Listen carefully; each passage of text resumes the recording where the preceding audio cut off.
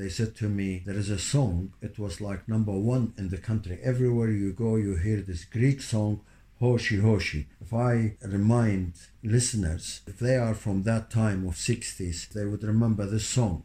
So what they did, they set the cameras and then they said, we're going to put the record on. You will, as if that you are singing the song. You look like Greek, so you will be singing the song. No prior arrangements. And I can say there's some people until now, all over, whether America, whether here, Canada, wherever they are, from that time, they think I was a person who really did sing this song, Hoshi Hoshi.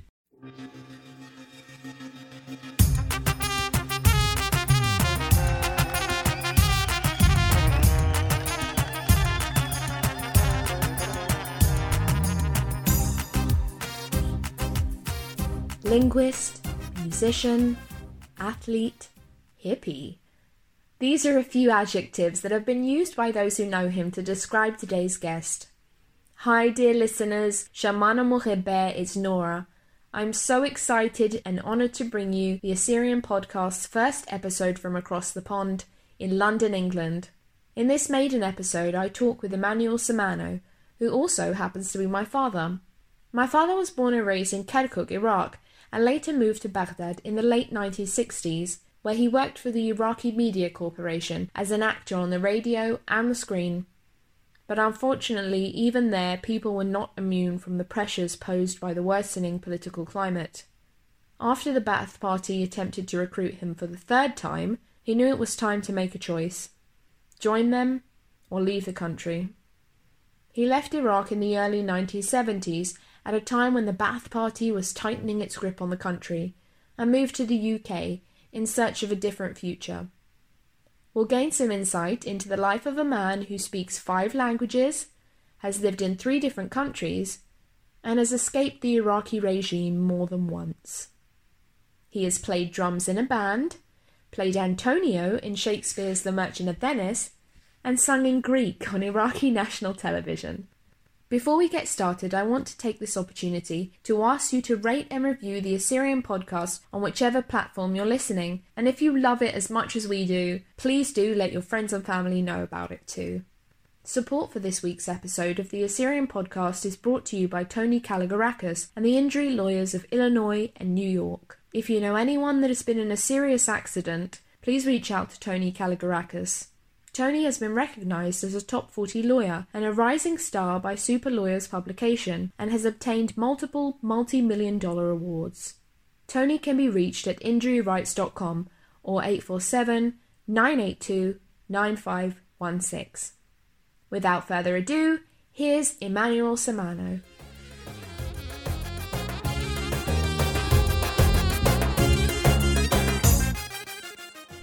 Today on the Assyrian Podcast, my guest is Emmanuel Samano. Welcome, Emmanuel. Thank you.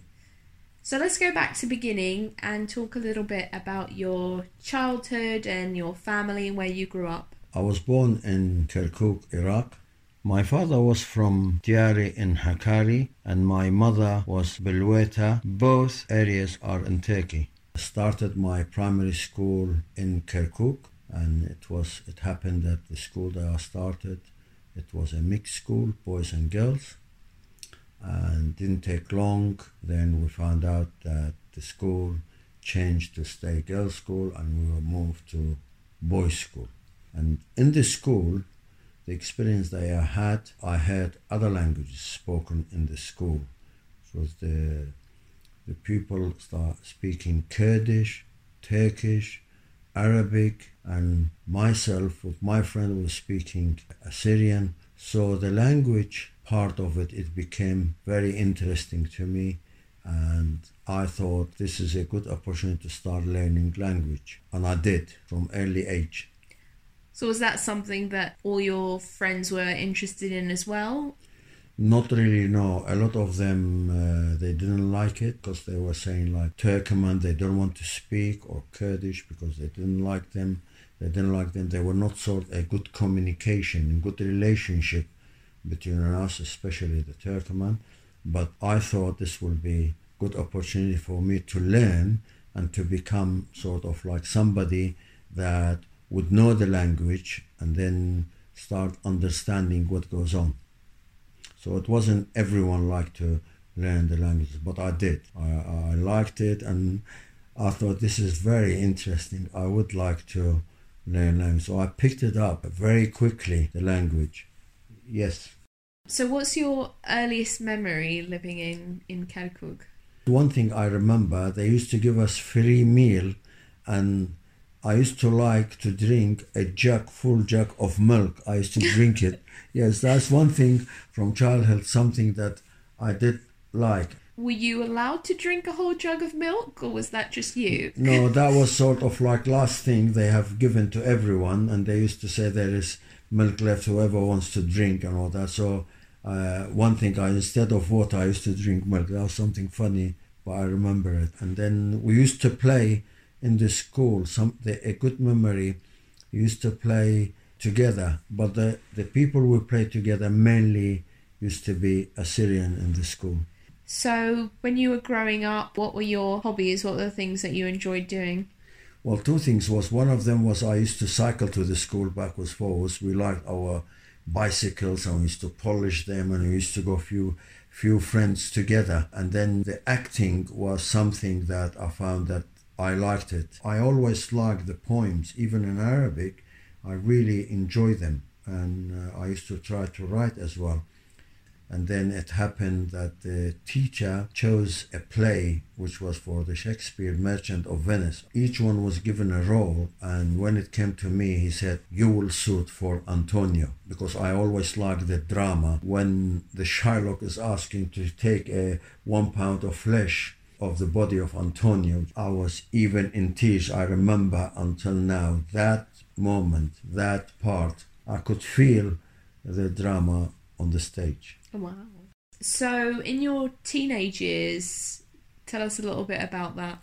Well, then it happened that we moved on to another town which was called New Kirkuk. Apparently my father worked for the oil company, and these houses in New Kirkuk were built by the company, and they used to give them to their employees. And this new town was something new to us, with the pavements, with the small parks, and with the swings, seesaws, so a football ground. And then I found out most people that living in that town, over 90% were Assyrians. All the neighbors, anywhere you go there, they were Assyrians. So we felt very much sort of a close community, nobody else but us, Assyrians. So it was a good thing. So how old were you when you moved there? I would say I was somewhere around 12 to 13 years old. So did you have like a Syrian community hall or a church? Where did everyone gather? We used to meet in a church, because they had there's a big church which still exists there, Margivergis, in Almas area. So we used to go backwards, forwards by buses, because it was a bit far from Arafah or the New Kirkuk, or Assyrian school. In Assyrian school there was activities they used to do. So Arafah is where you lived? Yeah, that's right, yes. And then we start there, obviously we had football ground, we start playing football. And the good thing I remember, at evenings we used to walk groups, people like mixed people walking groups and saying hello to each other, so to come to know other people living in the town. It was a very good picture, very nice. Bring us the memory of so close community together. So you said at that time there was just a church there. So was there afterwards any Assyrian community halls built or anything like that? Well, we stayed for a few years in New Kirkuk, Arafah, and then we moved on to an area called Almas, still there now. Houses were built for the staff of the oil company, which is Iraqi oil company. Most neighborhood were again Assyrians, and then soon there was established the Assyrian Club, where mainly was built by the volunteers. I did share in it as well. It was big club and had many activities in the club. It was to do with the sports, a lot to do with the sports. So you had volleyball, you had football, cycling, table tennis, and then had drama acting department as well. So there was a lot, and it was mixed, girls and boys. And then we used to have every weekend over there, which is Thursday night and Friday, we used to have bingo. And there was a lot of people meeting, and we used to have barbecues and all that. It was very, very, very enjoyable, good fun. So even back then, Assyrians liked playing bingo. That's right, yes. So that hasn't changed then. No. So you mentioned you had drama. What kind of plays did you put on there? I remember one guy who passed away. His name was Khoshaba Anayel. I remember he one who picked up a play and he wrote, took a long time. And we acted on the stage, and we were very lucky and became very successful. And we saw ourselves on the national newspaper, which was printed in Baghdad. The highlight of having the Assyrian club and getting involved in so many activities, one of them was when the Assyrian club was playing the Armenian club, which was called Hometman, and then the spectators was so noisy, and it was something I would say like talk of the town. Whatever results will come, like the next day everybody's talking in the town. Wow. So it was good fun, and we used to look forward playing. What sport was that? Basketball.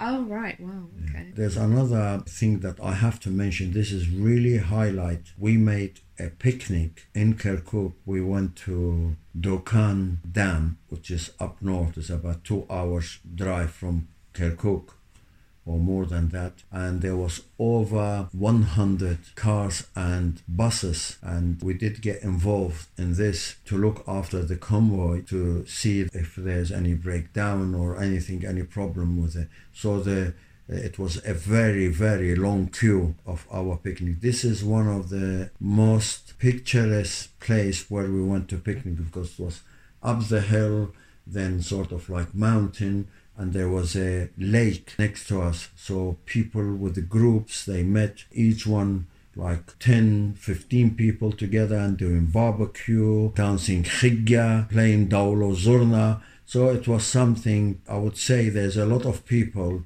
that from that town, who the ones that they still survive, they would remember this picnic. It was done one of the best, and if I remember, that was the only biggest picnic that was made. Wow. For the whole community. Yeah. So you mentioned khigga. What was your favourite dance? Well, it was Sheikhani, and I used to love that, to be Risht khigga. Right. I always enjoyed it. Yeah. So at that time, you mentioned about the oil company. Was there a lot of British and American influences in Iraq? Oh yes, definitely, because the cars were mainly American, but then we had obviously British cars as well because of the oil company, which was Iraq Petroleum Company. Over, I would say 50% was English influence in the town, the fashion, the songs. We used to hear them, in our houses, that always you'll have the sort of records. And then there was another thing, that my father used to have a weekly newspaper, which is Daily Mirror, and the stationery used to keep it for him, directly coming from London, and used to come in his name. So he used to read the news of what was going on in England at the time. So I came to know, and he used to use, I remember this old radio, used to put it in the living room, or at the time it was always a reception, Otaqat Arche, all the time, that not everybody uses it all the time. And then we had this radio, and he used always, I remember early morning, the BBC World Service, which the music still goes on until now. And my dad taught himself English language from the radio. He used to listen a lot, and he taught himself typing and reading the newspaper. Wow.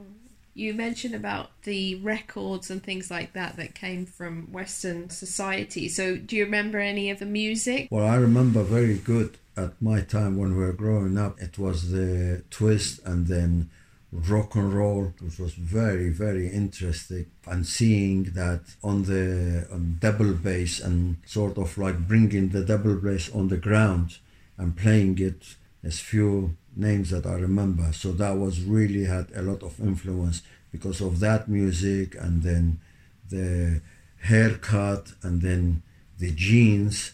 So that was the influence was coming to us. You know, we were getting involved with that one. So yes, it was very, very lively time. And then the group started playing. Even we had Assyrian guys playing, and I remember one of the names as well. It was Cliff Richard, and the song was "Oh Carol." I remember it. They used to, every wedding or party, they used to sing this song. I remember "Oh Carol." Yes. So were you in, I know back then there were a lot of Assyrians in bands and things like that. Were you ever in any bands? Yeah, I was involved in Assyrian band as playing drums, but I didn't take it very serious because I was involved a lot in sports. I was in football, I was playing for a team, then I was using my bicycle, then played table tennis, that I became number one guy in schools. They asked us to travel to other cities and to compete with other cities. So yes, I was involved in drama as well. So I was sort of, I had other interests. So you didn't really focus on practicing then? Not drums? really, no. It's more of a fun, other fun. So then after your teenage years, after high school, what did you start doing after then? As my dad, when he left the oil company, became a contractor to work for oil company. You had a tanker used to respray roads where they used to dig for oil, and he had cars to rent them for the company.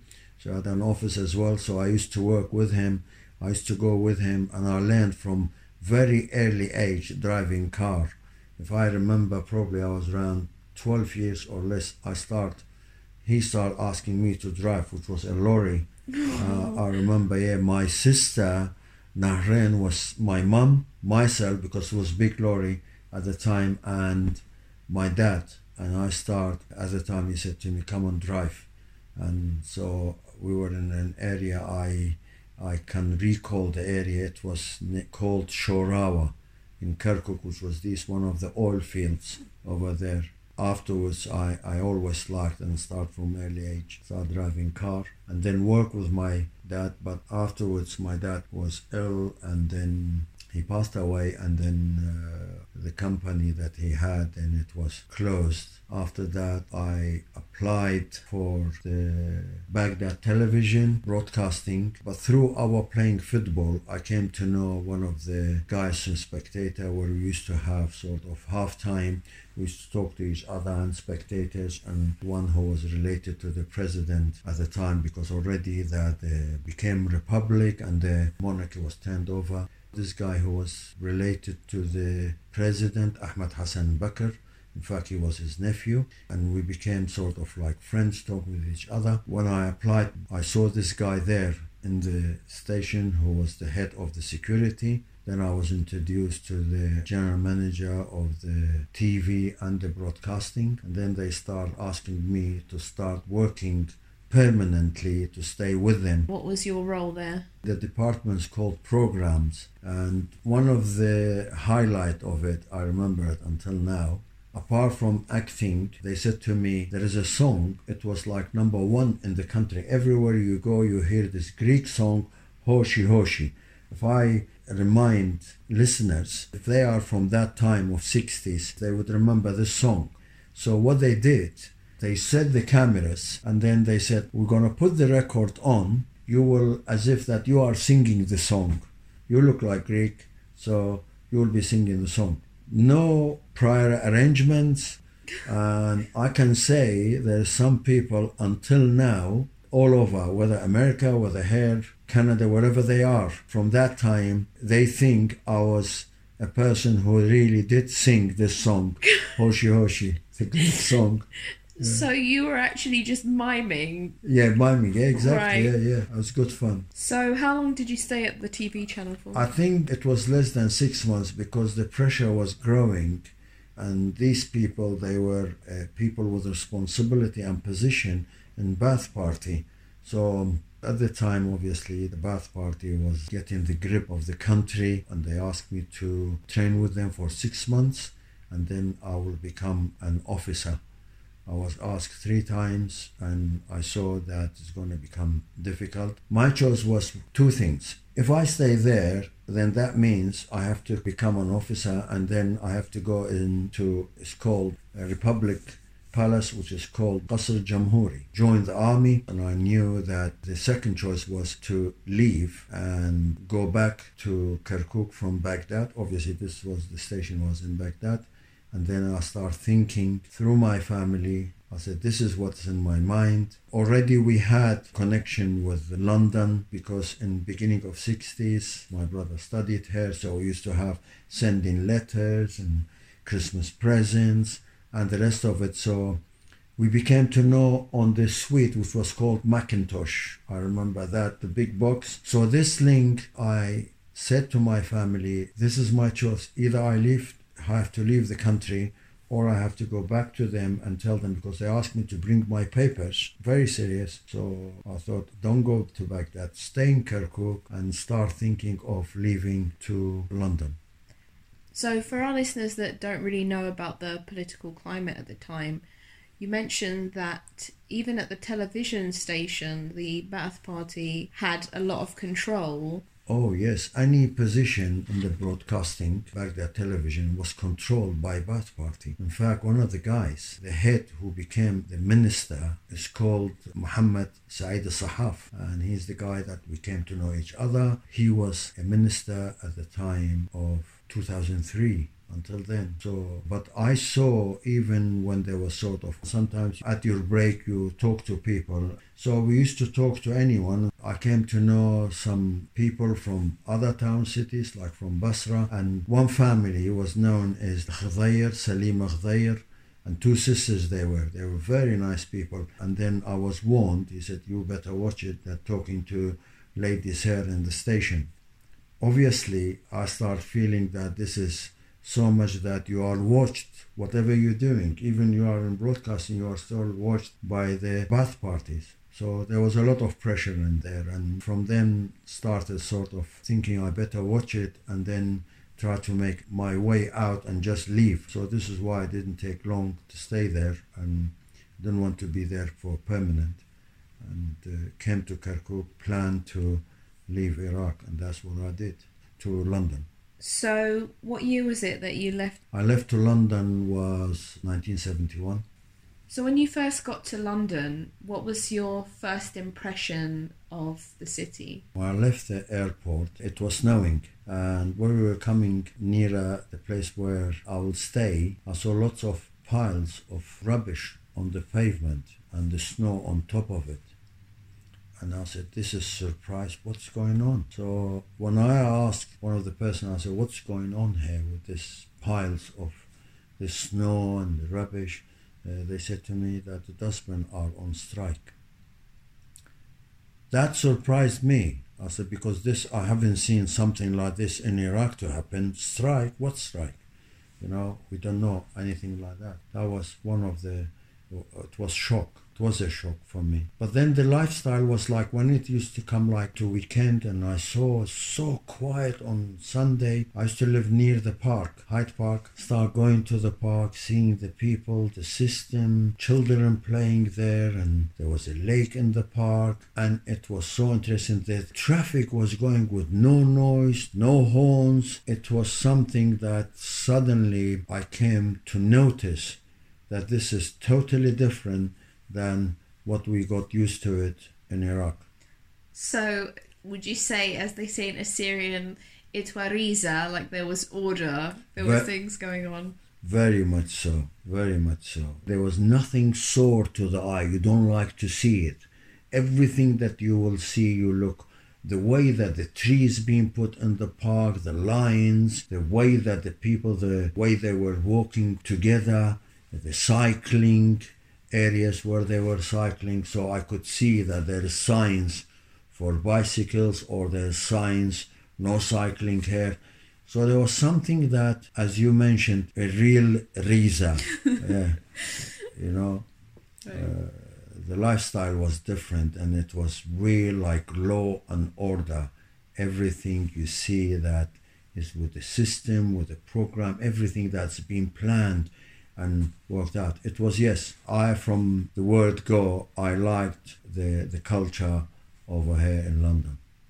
So was there an Assyrian community here when you arrived in London? Mainly we used to meet together in a hall of the St. Andrew's Church in Ealing. There was a committee was made, volunteers. They used to make sort of like tea and cakes and meeting together, meeting people. I remember the Assyrian Society used to do New Year party where there was a lot of people used to meet. And at the time was something very interesting, which I must add to it. We used to have picnics, and these picnics was done in the Kenwood Garden in Hampstead. Right. So we used to meet hundreds of people there, and we used to go and then dance khigya together. So there was a lot of good fun and joy together, the community. We didn't have a place. The Assyrian Society of Great Britain, the church was there, made church, and I remember was Qashayonan used to be the Qashat community. After that, we bought a place which is the Assyrian Society of Great Britain, which is now same place. Known now as Bedshot Taputa, right? Exactly right. Yeah. Yes, Bedshot Taputa.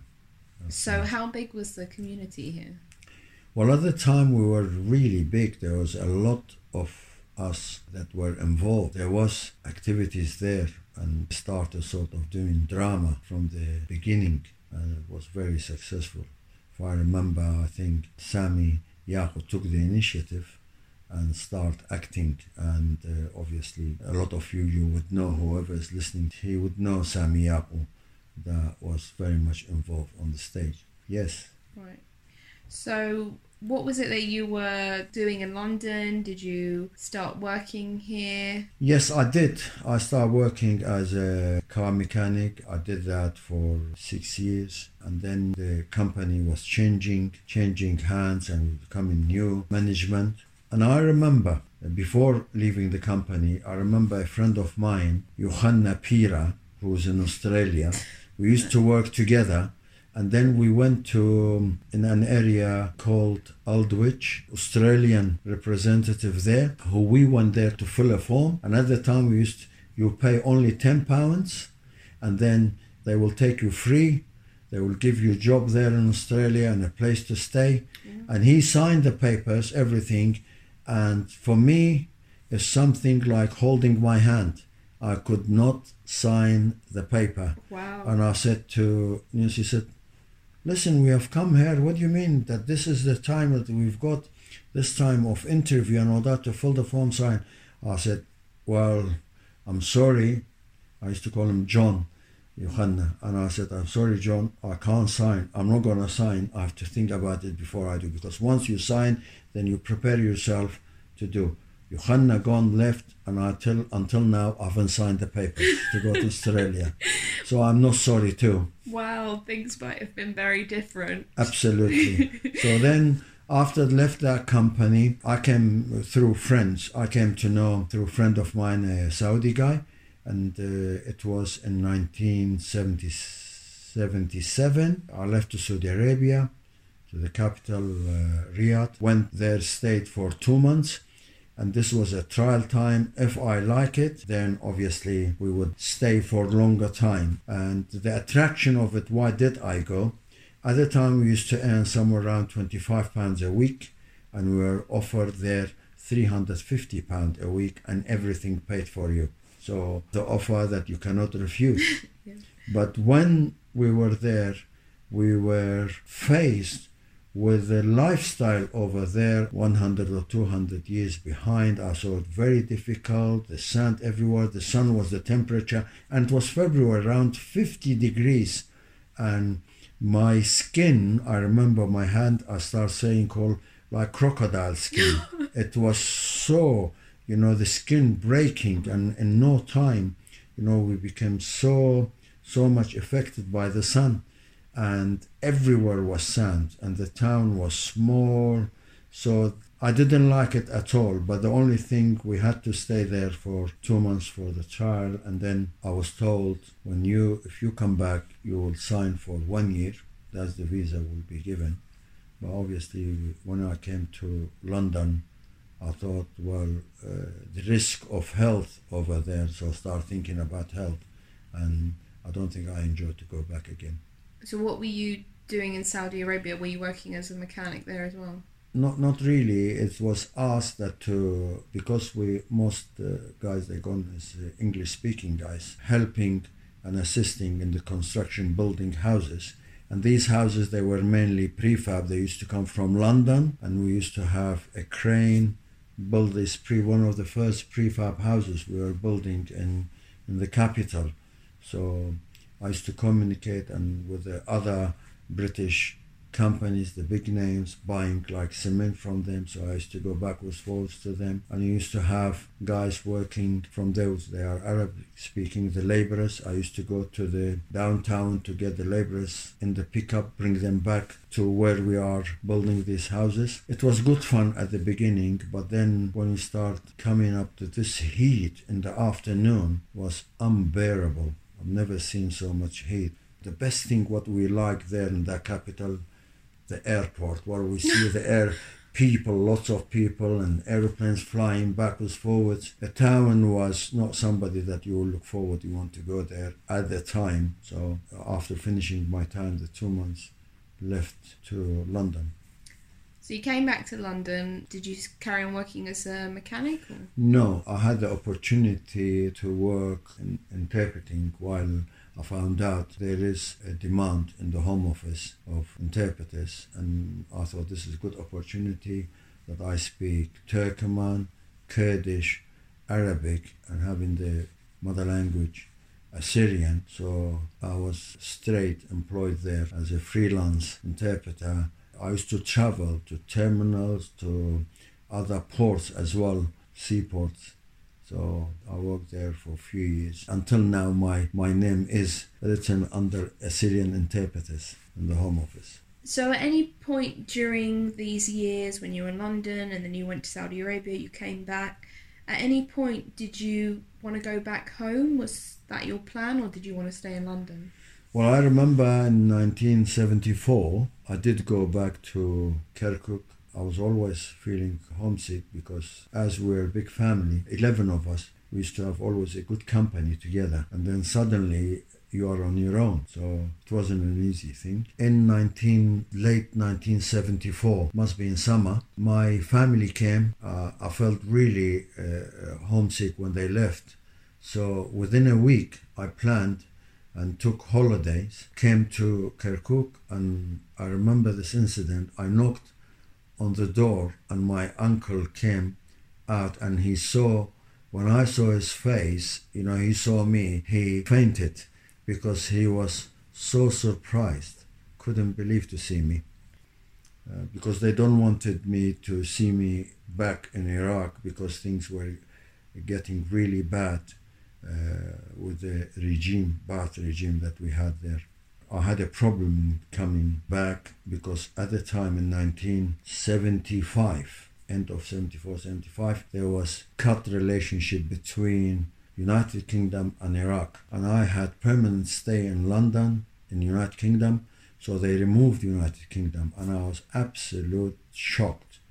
And I had a family was shocked and the friends. But thank God, at the time, my brother was in Dora, and he had a friend who used to work for Iraqi Airlines, and he said, we will go and meet him. Let's find out. So I went to him, told him what's going on. He said, you don't have to worry. It's very easy. I couldn't believe what he was talking about. So the next day, when we met him, he said, you go tomorrow to the Iraqi Airlines, you will meet so-and-so guy, and you will tell him that you want a ticket to fly to Beirut, only, one way to Beirut. And from there, when you get to Beirut, you will get yourself a ticket and then you fly to United Kingdom. So that was an experience I never forget. Many people came to Baghdad airport, to see me going to Beirut. And then when I arrived Beirut, from there I start my journey to London. So then you decided that you were going to stay in London permanently? Oh, definitely. I had no more thinking about. Obviously, you will have that feeling of your family there, but things were getting from bad to worse in Iraq. I said, that's it. The family said, whatever you do, please don't you ever come to Iraq. Stay there as long as we know that you're alive. You get in touch with us, let us know, and that's all what we want to know. Don't come back. So that's what I did.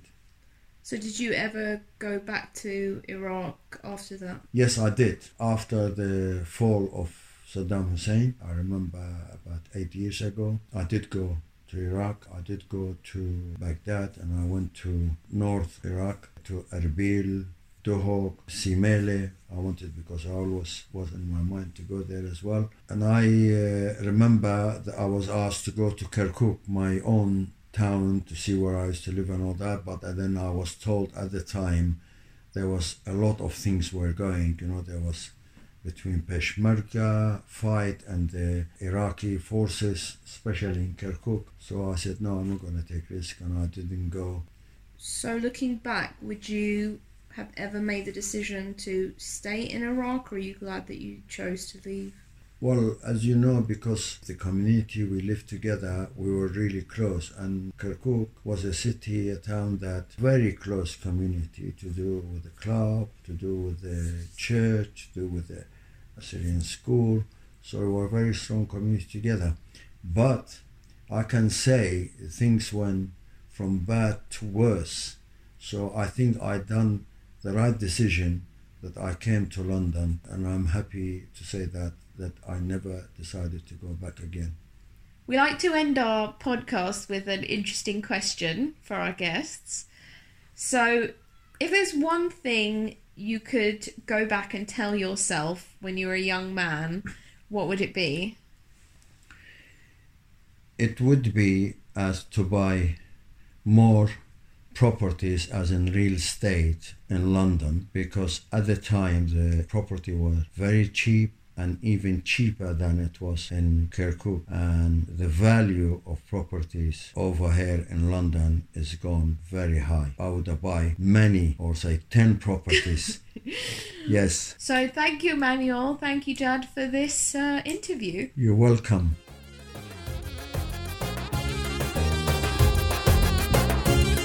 Thanks for listening. If you enjoyed this episode, please take a moment and share it on social media. We appreciate your support. Tune in next time for another guest and another great journey on the Assyrian Podcast.